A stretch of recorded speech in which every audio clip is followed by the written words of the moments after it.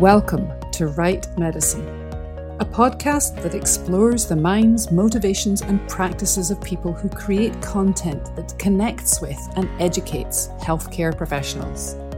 I'm your host, Alex Howson, a former nurse, a medical sociologist, and an education writer and researcher in healthcare.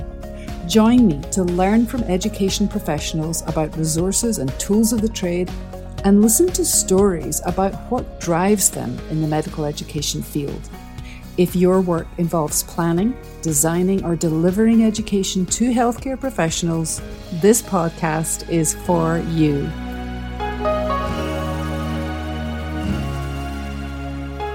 Hello and welcome to Right Medicine. I'm your host, Alex Howson.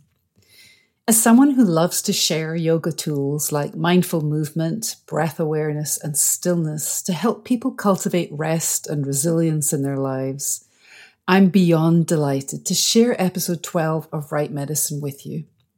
My guest is Donna Gabriel, the Senior Director of Global Education at MedIQ. Donna is currently pursuing a doctorate in mindful leadership in healthcare and is an advocate for mental health in general and reducing clinician burnout in particular. In this episode, Donna talks about why so many clinicians are burned out and exhausted, and she discusses the importance of mindfully designed education that not only supports clinician well-being, but also boosts learning. Dive in with me and listen to our conversation.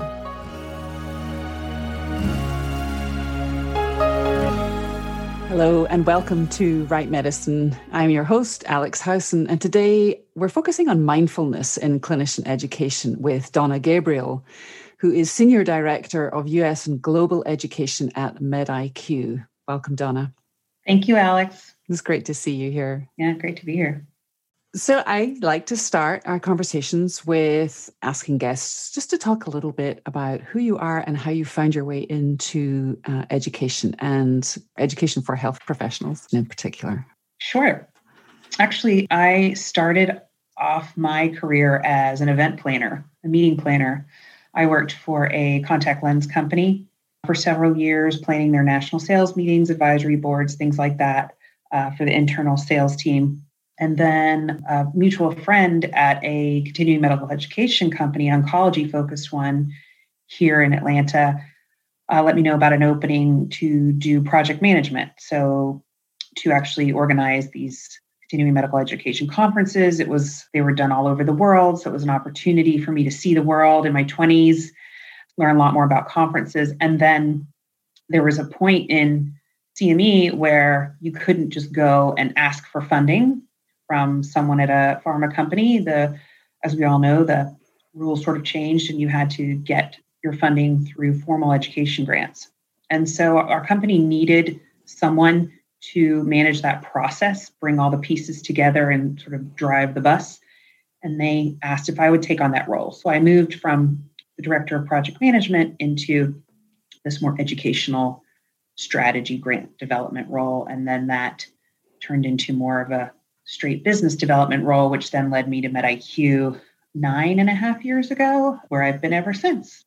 And I should say that you're also pursuing a PhD in mindful leadership in healthcare at Saybrook University. What's your research focus?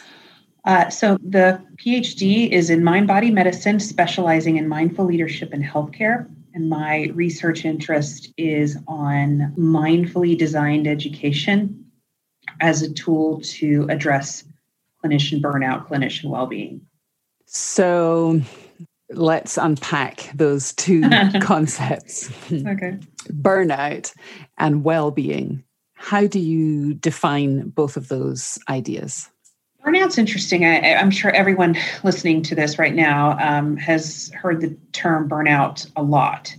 And it's used to describe many professions, not just clinician burnout. But the reason burnout has such a big focus in the clinician community is because it is such an exponentially higher problem than in other professions. And a lot of research has been done over the past decade, even more so probably in the past 5 years, just because this continues to grow and grow and has been labeled an epidemic in recent years.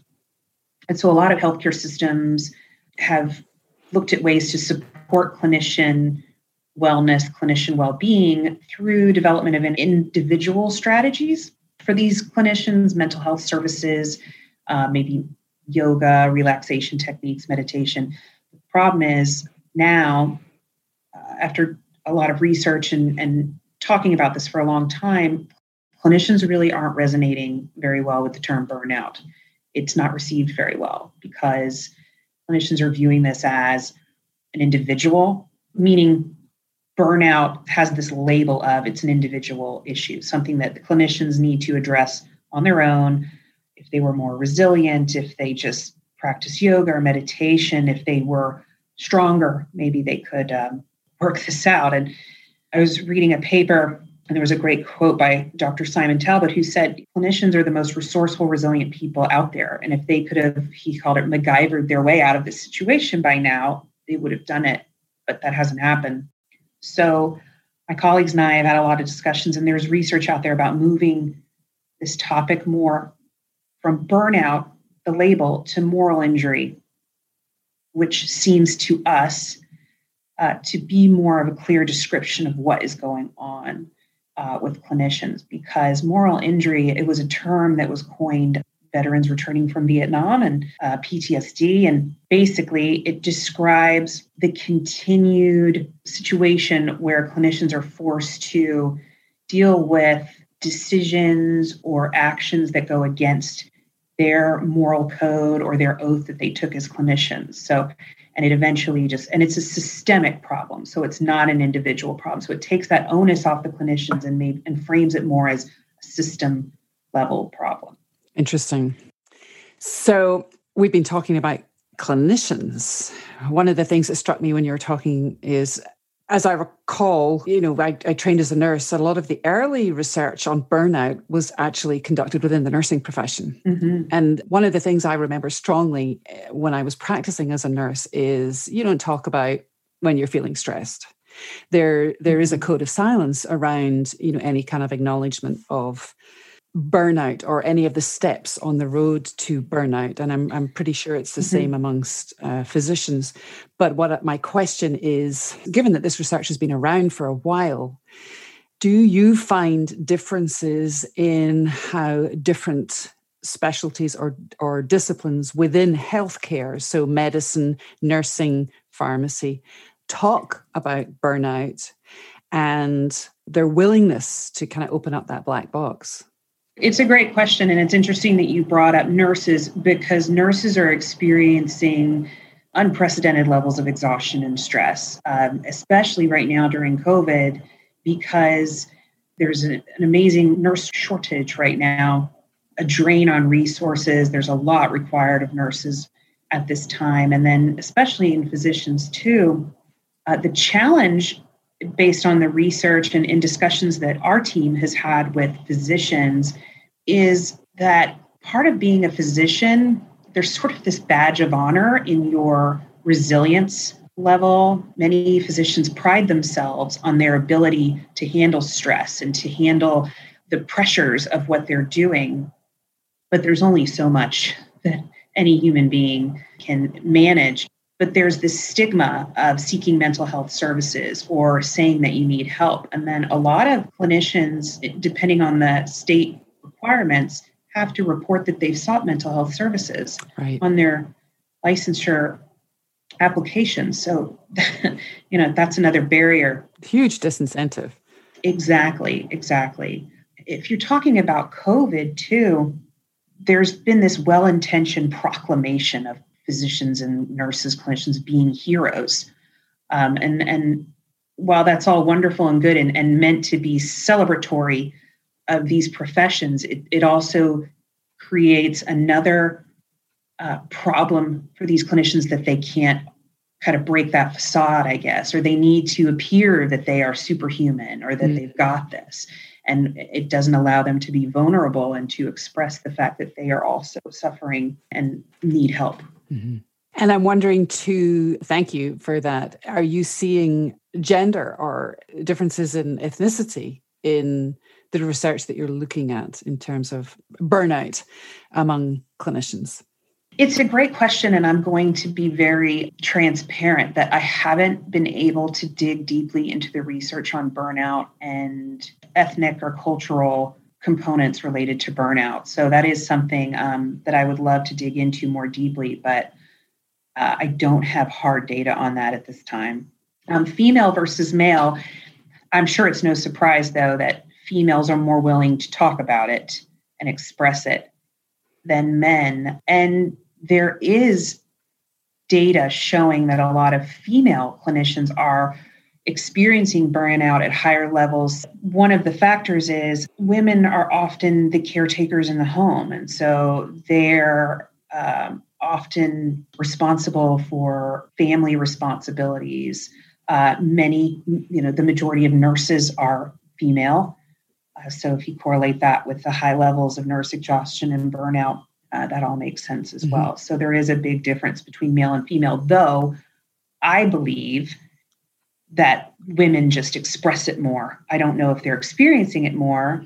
I don't have data either way to show that it's only because they're maybe able to express that more than men. That's an interesting distinction.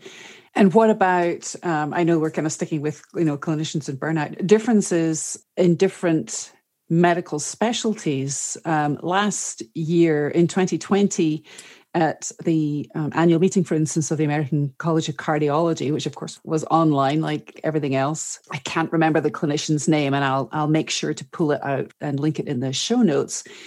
But there's a couple of cardiologists who've been working on burnout within the specialty of cardiology. And I was struck when you were talking about moving away from this idea of burnout as an individual problem, because that was one of the things that she was arguing, that, we have to see burnout in cardiology as it's a very widespread issue. A couple of rounds of, downward dog and so on aren't really going to cut it. So I'll make sure to link to that.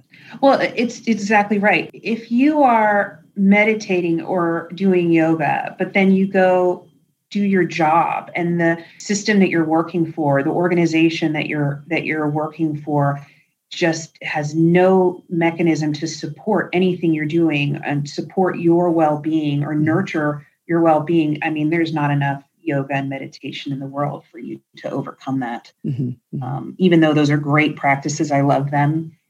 I mean, you just have to be realistic. And a lot of these healthcare systems, these leaders, I do want to mention that in the research that I've done and discussions I've had, healthcare organization leaders do see that. They understand that, but there's they don't quite know how to address it in a holistic way, because they want to support these, I can't speak for all of them, but many organizations want to support their clinicians, but they also have these competing demands that they have to address. Or there's a lack of understanding of what engagement or well-being means to them and what it means to these clinicians, which is another issue. So it's important moving forward that we look at ways that we can provide these healthcare organizations with frameworks and tools and, just resources that they need to bridge this gap in collaboration with their clinicians.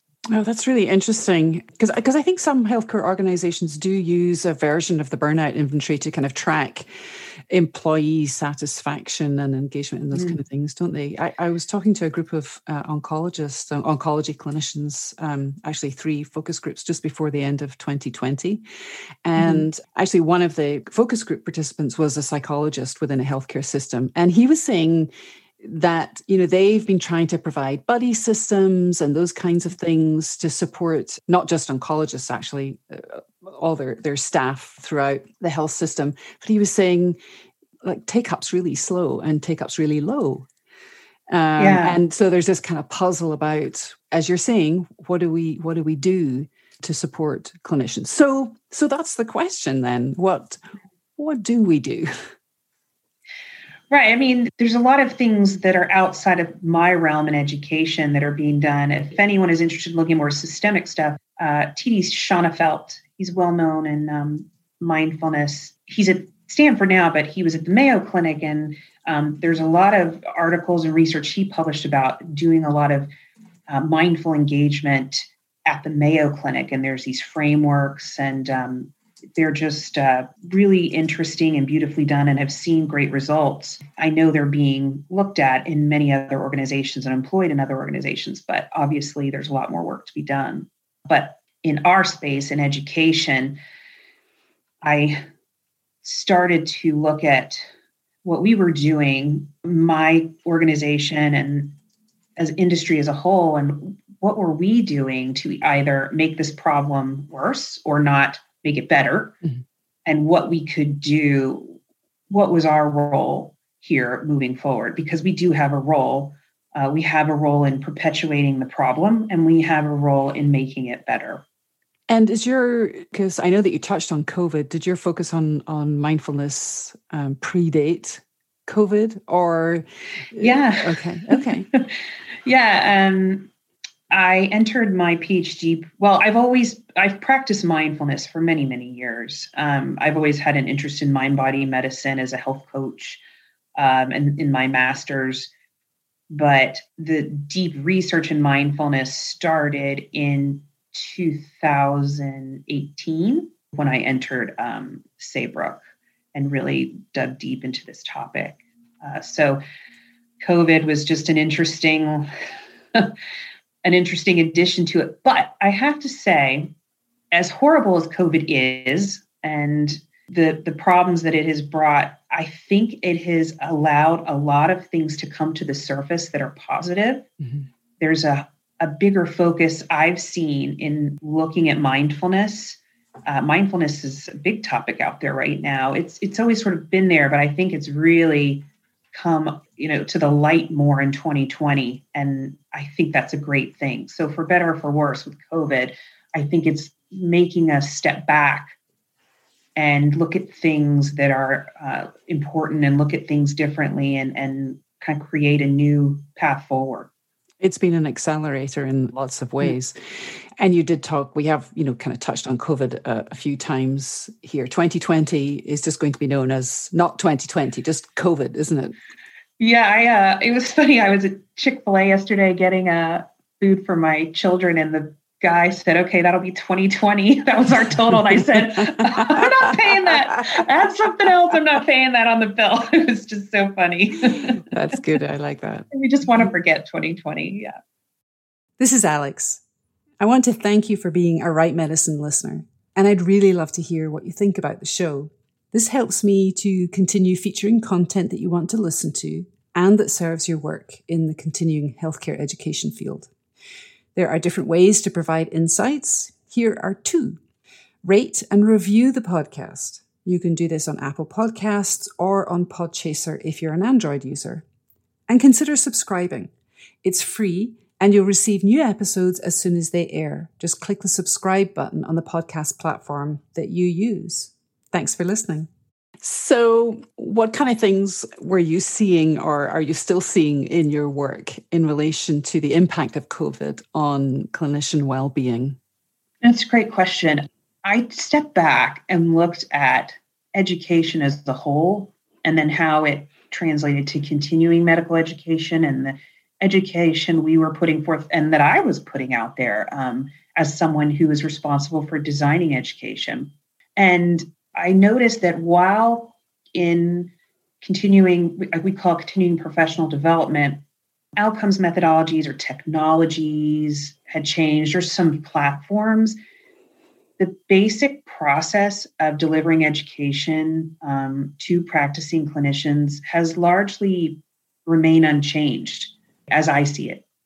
And the problem there is when you sort of create education in a bubble, instead of looking at where clinicians are, understanding what they are going through right now, if you try to take a framework that has worked, quote unquote, worked for many years, and then don't look at what is happening now, what these clinicians need, what they are facing, and pivot, then you're not going to see the practice change, the knowledge change that is expected with continuing medical education. And there's also a lot of research showing that when learners are learning under stress, learning under anxiety, it affects their ability to learn, to sustain attention. And there's data out there connecting burnout with clinicians' professional efficacy. So one of the goals of CPD is to improve professional efficacy, help people practice or treat patients more effectively. And I thought, well, if these clinicians are burnt out, how can we expect them to improve their professional efficacy if we don't give them tools, mindfully support their ability to do that? And so those are the conversations I started having and the things I started to look at based on examples in other educational settings, because mindfully designed education in CPD has not been done. I've scoured the research. So if it's been done, I can't find it. I did find 2 articles. They were both outside the US. They were small sample sizes. And so I thought this is something that we need to do, because in other educational settings, early childhood, graduate education, even medical residency training, mindfully designed education is being done and it's working. And so we need to take a pause and look at how we can do it in our space. So much good stuff there. Couple of things that I want to unpack just a little bit. One is what you mean when you're talking about mindfully designed education. But before we get to that, you talked about, looking at where clinicians are in order to kind of meet their needs. Can you talk a little bit about some of the strategies that you find most effective to really take that deep dive into where learners are? Because you're not just talking about, a kind of knowledge pre-test, you're talking about something else. So what is that something else? Sure. I'll look at it more from a systems-based approach. So say you're doing an educational program where you want to address practice gaps or competency gaps within a specific healthcare system. And say you've noticed these gaps in the treatment of lung cancer, for example, and you're trying to understand exactly what's going on. And we pull chart data and we do some surveys and case questions and knowledge questions. And then we say, oh, well, this is what they're not doing, or this is what they don't know. Let's sort of put these educational interventions together and move the needle. And it works. It has worked. MedIQ does these often, and we've seen a lot of positive changes. But one piece that is missing is going a little bit deeper down. We need to, and we've started to do this more, to understand, okay, what is not being shown in a patient record or in a knowledge question? We need to dig deeper and say, okay, what is the process in place for this multidisciplinary collaboration? What resources are they lacking? Or maybe which resources do they have that play into this? What are they feeling? What are they dealing with? What about staffing, staff shortages? So there's this just bigger picture here that we need to make sure that we capture to get a better understanding of what these clinicians need from us at that time to do their jobs I don't want to say do their jobs better, but to be more effective. And so to me, that sounds like there's an interesting blurring of boundaries between education and change management, where you're looking at processes and systems and that kind of thing. And come back to me on that if that's a mischaracterization. Okay. But I did want to dig into a little bit what you mean by, so in January, when the Alliance for Continuing Education in the Health Professions had its annual meeting, which was virtual in 2021, you and Alison Gardner presented material on mindfulness and clinician education. And one of the distinctions you made, and you've been I think this has been implicit in what you've been saying, is between creating content about mindfulness and designing education in a mindful way. So can you talk a little bit about what you mean by mindfully designed education in CPD in particular? Yeah, absolutely. So in 2020, we gave a presentation at the Alliance, sort of just dipping our toe into this topic.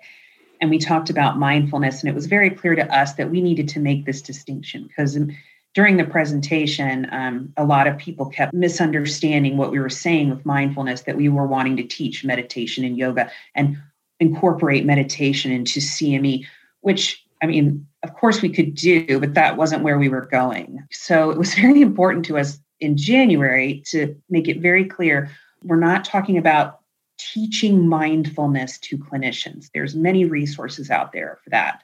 Mm-hmm. What we are teaching is how we can mindfully design education to support clinician well-being, to meet them where they are, to make them feel seen, to make them feel understood, and to make them feel supported. So when I say mindfully designed education, when learners, like I said, when they are learning under stress or they're just, hammered with a bunch of data, and they're already experiencing these levels of burnout or moral injury, it's just not going to be as effective.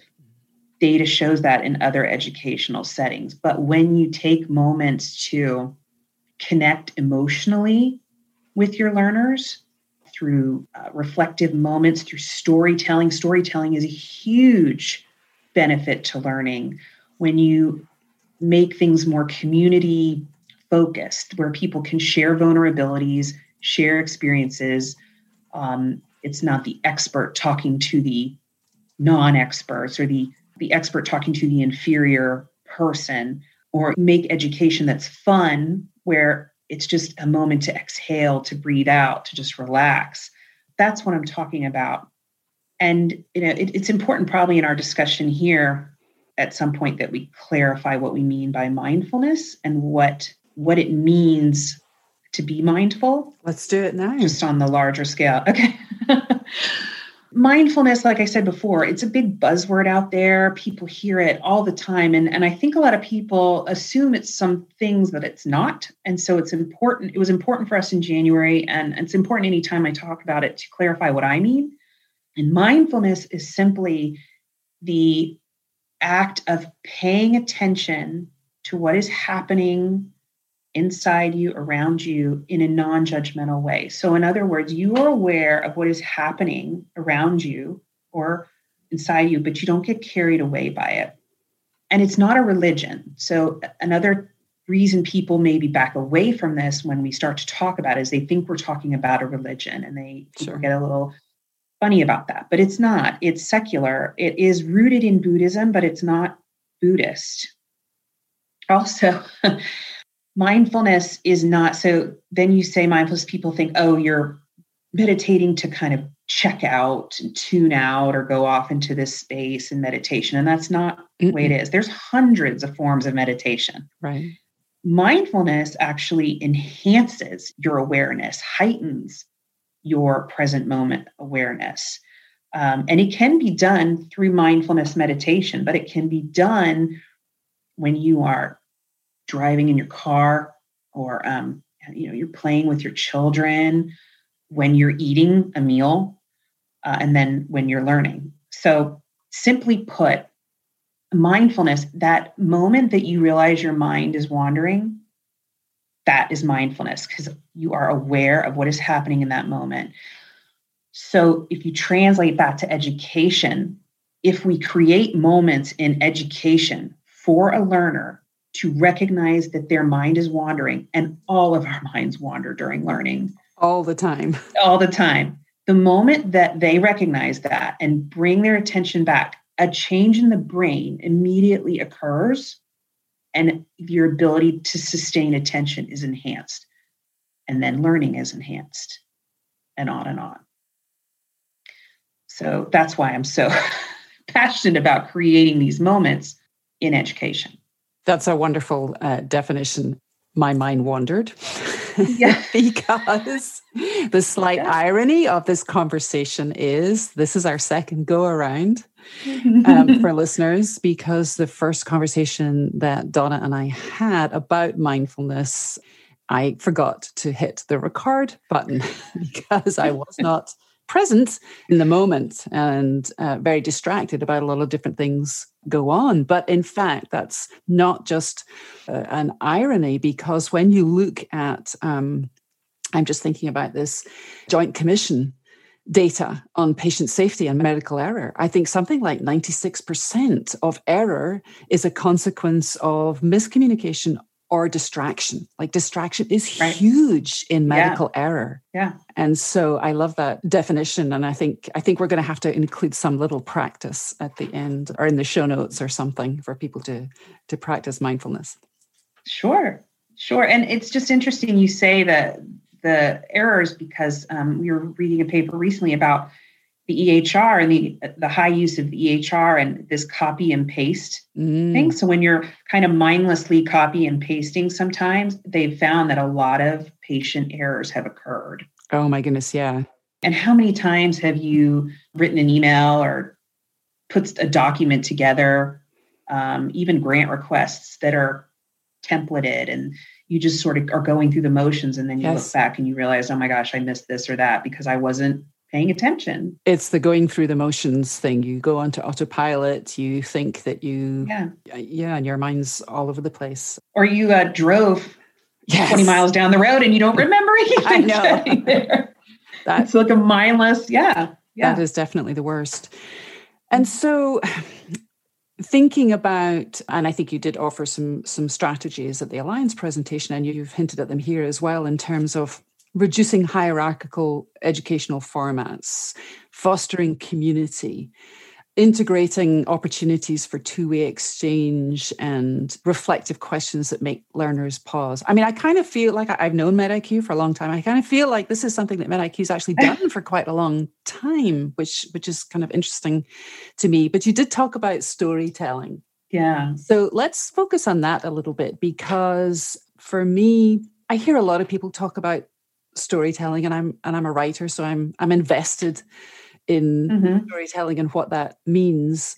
It does also, for me, kind of point to some of the work of Paulo Freire, the Brazilian educator, who was very much focused on the power of curiosity. Yes. And storytelling as part of that power. To me, that feels, it's exciting, and it's a little bit radical as well. I wonder if you could talk a little bit about what you mean by storytelling and how you see that kind of fitting into mindfully designed education in continuing professional development. Sure. Storytelling can be used in many different ways. And there is documented research that when content is presented in the form of a narrative that people can emotionally connect to, they remember it more.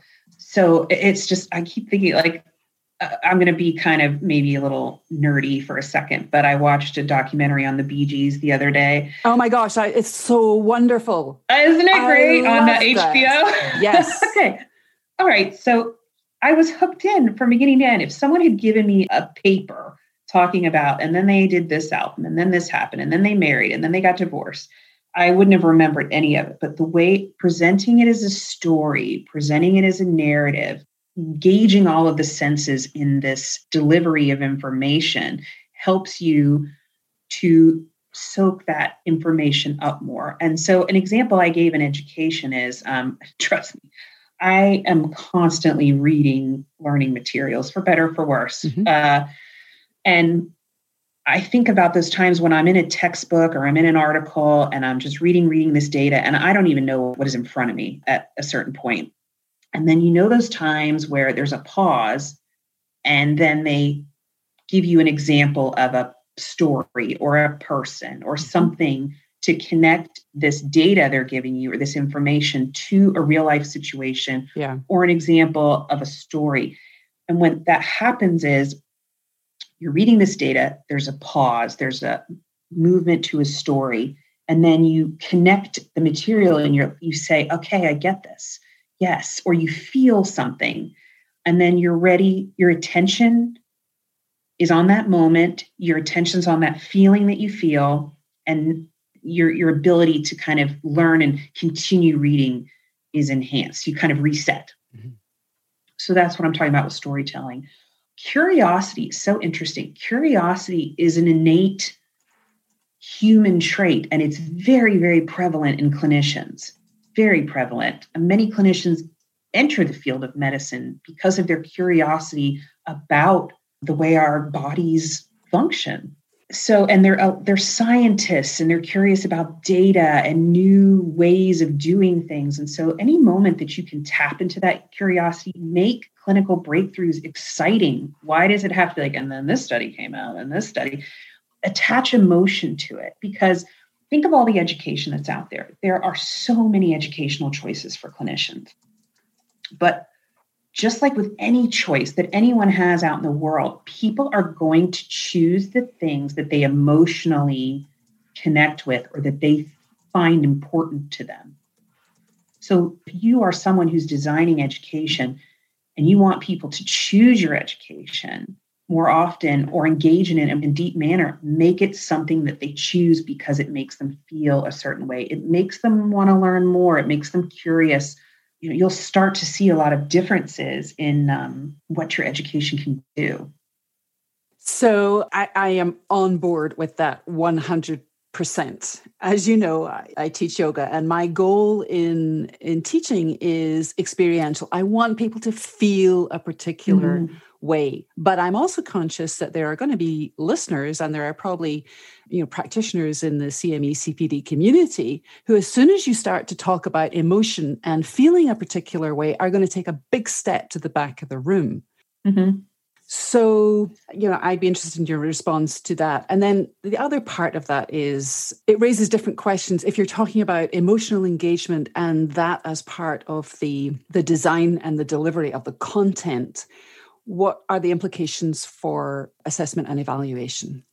Right. So let's remove the emotion from it. There might be people listening who just can't even go there. They have a certain way of thinking and it's not that. Okay, let's look at the science. If you just want science, there have been multiple studies in many educational settings and in just clinical settings on mindfulness and practicing mindfulness, showing that physical changes in the brain happen. These are on scans. You can find them in many places. Physical changes happen in the brain when people are being mindful, when they are aware of their present moment, when they are engaging in something in a mindful way. Their attention is enhanced, stress levels go down, heart rate levels go down, but it's that change in the brain that is responsible for learning and attention. So as educators, if you just want to focus on that little piece, to me, that would be enough to make you kind of look at this more deeply and, for lack of a better term, get curious about it. No, that's great. And if people were interested in exploring that a little bit more, do you have recommendations for a good starting read? Well, I have a lot of reading on mindfulness, but there's a really great book by Ronald Epstein. He's a physician out of New York, and he has a book called Attending, which is a really great book talking about clinicians, their needs, intrinsic needs, and approaching patient care in a mindful way. There's Mindfulness in Education is an organization that has a lot of resources for that. Mindfulleader.org is another one for helping people understand how to incorporate mindfulness into their organizations. But there's a lot of research out there, and I can send you some references to put in the notes too. T.D. Schoenfeld is a great one. He does a lot of work in this space. Everyone knows John Kabat-Zinn. So there's just a lot of resources for that. I also want to mention, if someone wants more of a storytelling, there's a Netflix documentary called The Mindfulness Movement, which is just a really, really great presentation of this. And a lot of clinical information is given in this in a very entertaining, engaging way. So if people want something like that, that's a great option. And is Barry Gibb featured in that one? I know. I wish he should be the theme song. I know. Oh I know. My gosh. Yeah, I haven't actually seen that documentary, and I'm definitely gonna check that one out. And Ronald Epstein, some of his work I'm familiar with because he did some of the really early research on the importance of patients and providers liking each other in that patient-provider communication piece. And I know a lot of his research has been used by people who've looked at disparities in health communication between patients and providers, particularly in relation to racial and ethnic concordance. So I love his work. Mindful of time here, just a couple of questions. If we are thinking about mindfully designing education, does that change how we need to think about evaluating education programs or education activities? And it sounds to me as though that a lot of what we're talking about here is it's not a one-off activity. We're talking about a much more substantive initiative, perhaps with a healthcare system or with a team within a particular healthcare vertical. Yeah, I mean, I believe, and I've had many conversations with our outcomes director, that pre and post questions have a place, but for the most part, they're not going to tell you much. I don't want to have the people coming at me after this. I'm just talking about my personal belief. They tell you things to a point, but you've got to dig a little deeper. And so programs where you can get feedback in a more meaningful way to how people are changing their thinking about this, what they're thinking about their patient management approach. Those are the things that you can add to this by creating reflective questions. And sometimes we get into autopilot in creating these outcomes methodologies just because of lack of time, or it's just part of the moving forward process. So as much as you can take a moment and step back, and I say this so much, don't try to do it all at once. Don't say, okay, we've got to throw everything away and start over. Because I think that gets people into this paralyzed state, and they don't need to do that. An example is a colleague of mine was just creating an evaluation form for a program this week. And she said, I just want to let you know, I added in a question, a reflective one, saying, think about a patient or a moment. I'm trying to remember what she said, but think about a patient you might be treating and how this might apply to him or her, and asking some deeper questions there just to kind of draw a little bit more out. Or if you have activities like echo programs we've done, where we did an echo program on a rare disease, and these clinicians who felt so isolated from their colleagues because they were treating a rare disease, we brought them together in this initiative that made them feel so good. And because they told us that, not because I thought it, that they bonded with one another and they created this community. And when they felt vulnerable and safe and able to share the soft outcomes that we got from that, the things we were able to share with our supporter and each other, is they went and took this information that they got from their colleagues and they did X, Y, and Z, put those in an outcomes report, because I gather that a lot of the people we're giving these reports to would love to read that information more than, oh, we improved learning by, 20% on this question. Because it's about the story. It's the story. Tell people a story. And it takes a certain practice, but it's not that complicated at the end of the day. Love that. That's really helpful. Thank you. So I guess, looking to the future, what kind of programs do you see mindfully designed education as having a kind of key role in? Is it mostly, health systems interventions, or are there other areas where what you're talking about could be really valuable? You can do this in any form of education. I would not say it's more effective or less effective anywhere. There are ways you can take a simple webcast or 15-minute online publication and design it in a mindful way. And then obviously systems-based activities, you can get maybe a little bit more complex with it, but it's just moments of reflection, story. You can tell a story in a 15-minute written publication. Simple, or even just the question you ask is a mindfully designed question that you're asking the participants. So I don't believe that there's any activity that could not be designed mindfully. And Donna, if listeners want to talk with you and reach you, how can they do that? So I'm always available at MedIQ. So you can reach me at dgabriel at med-iq.com. And I'm always happy to talk. And then for those of you who are part of the Alliance, hopefully we can connect in July, and I'll be there or virtually, and would love to continue the conversation as well.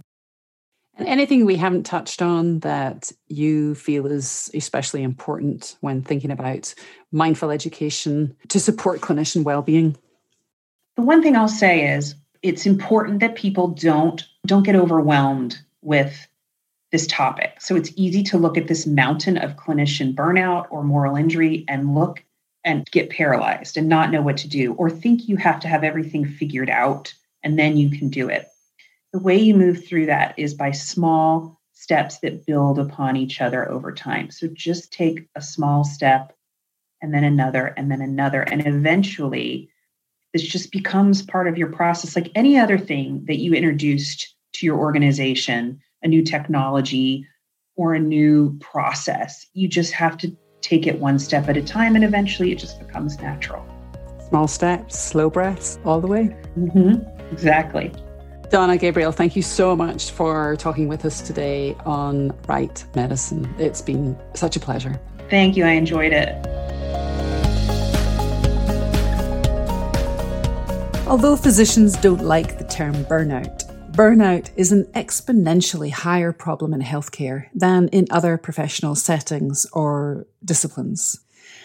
Nurses in particular experienced unprecedented levels of exhaustion and stress during the height of the COVID pandemic in the USA, and continue to do so here as well as in other countries like India, Greece, and the United Kingdom.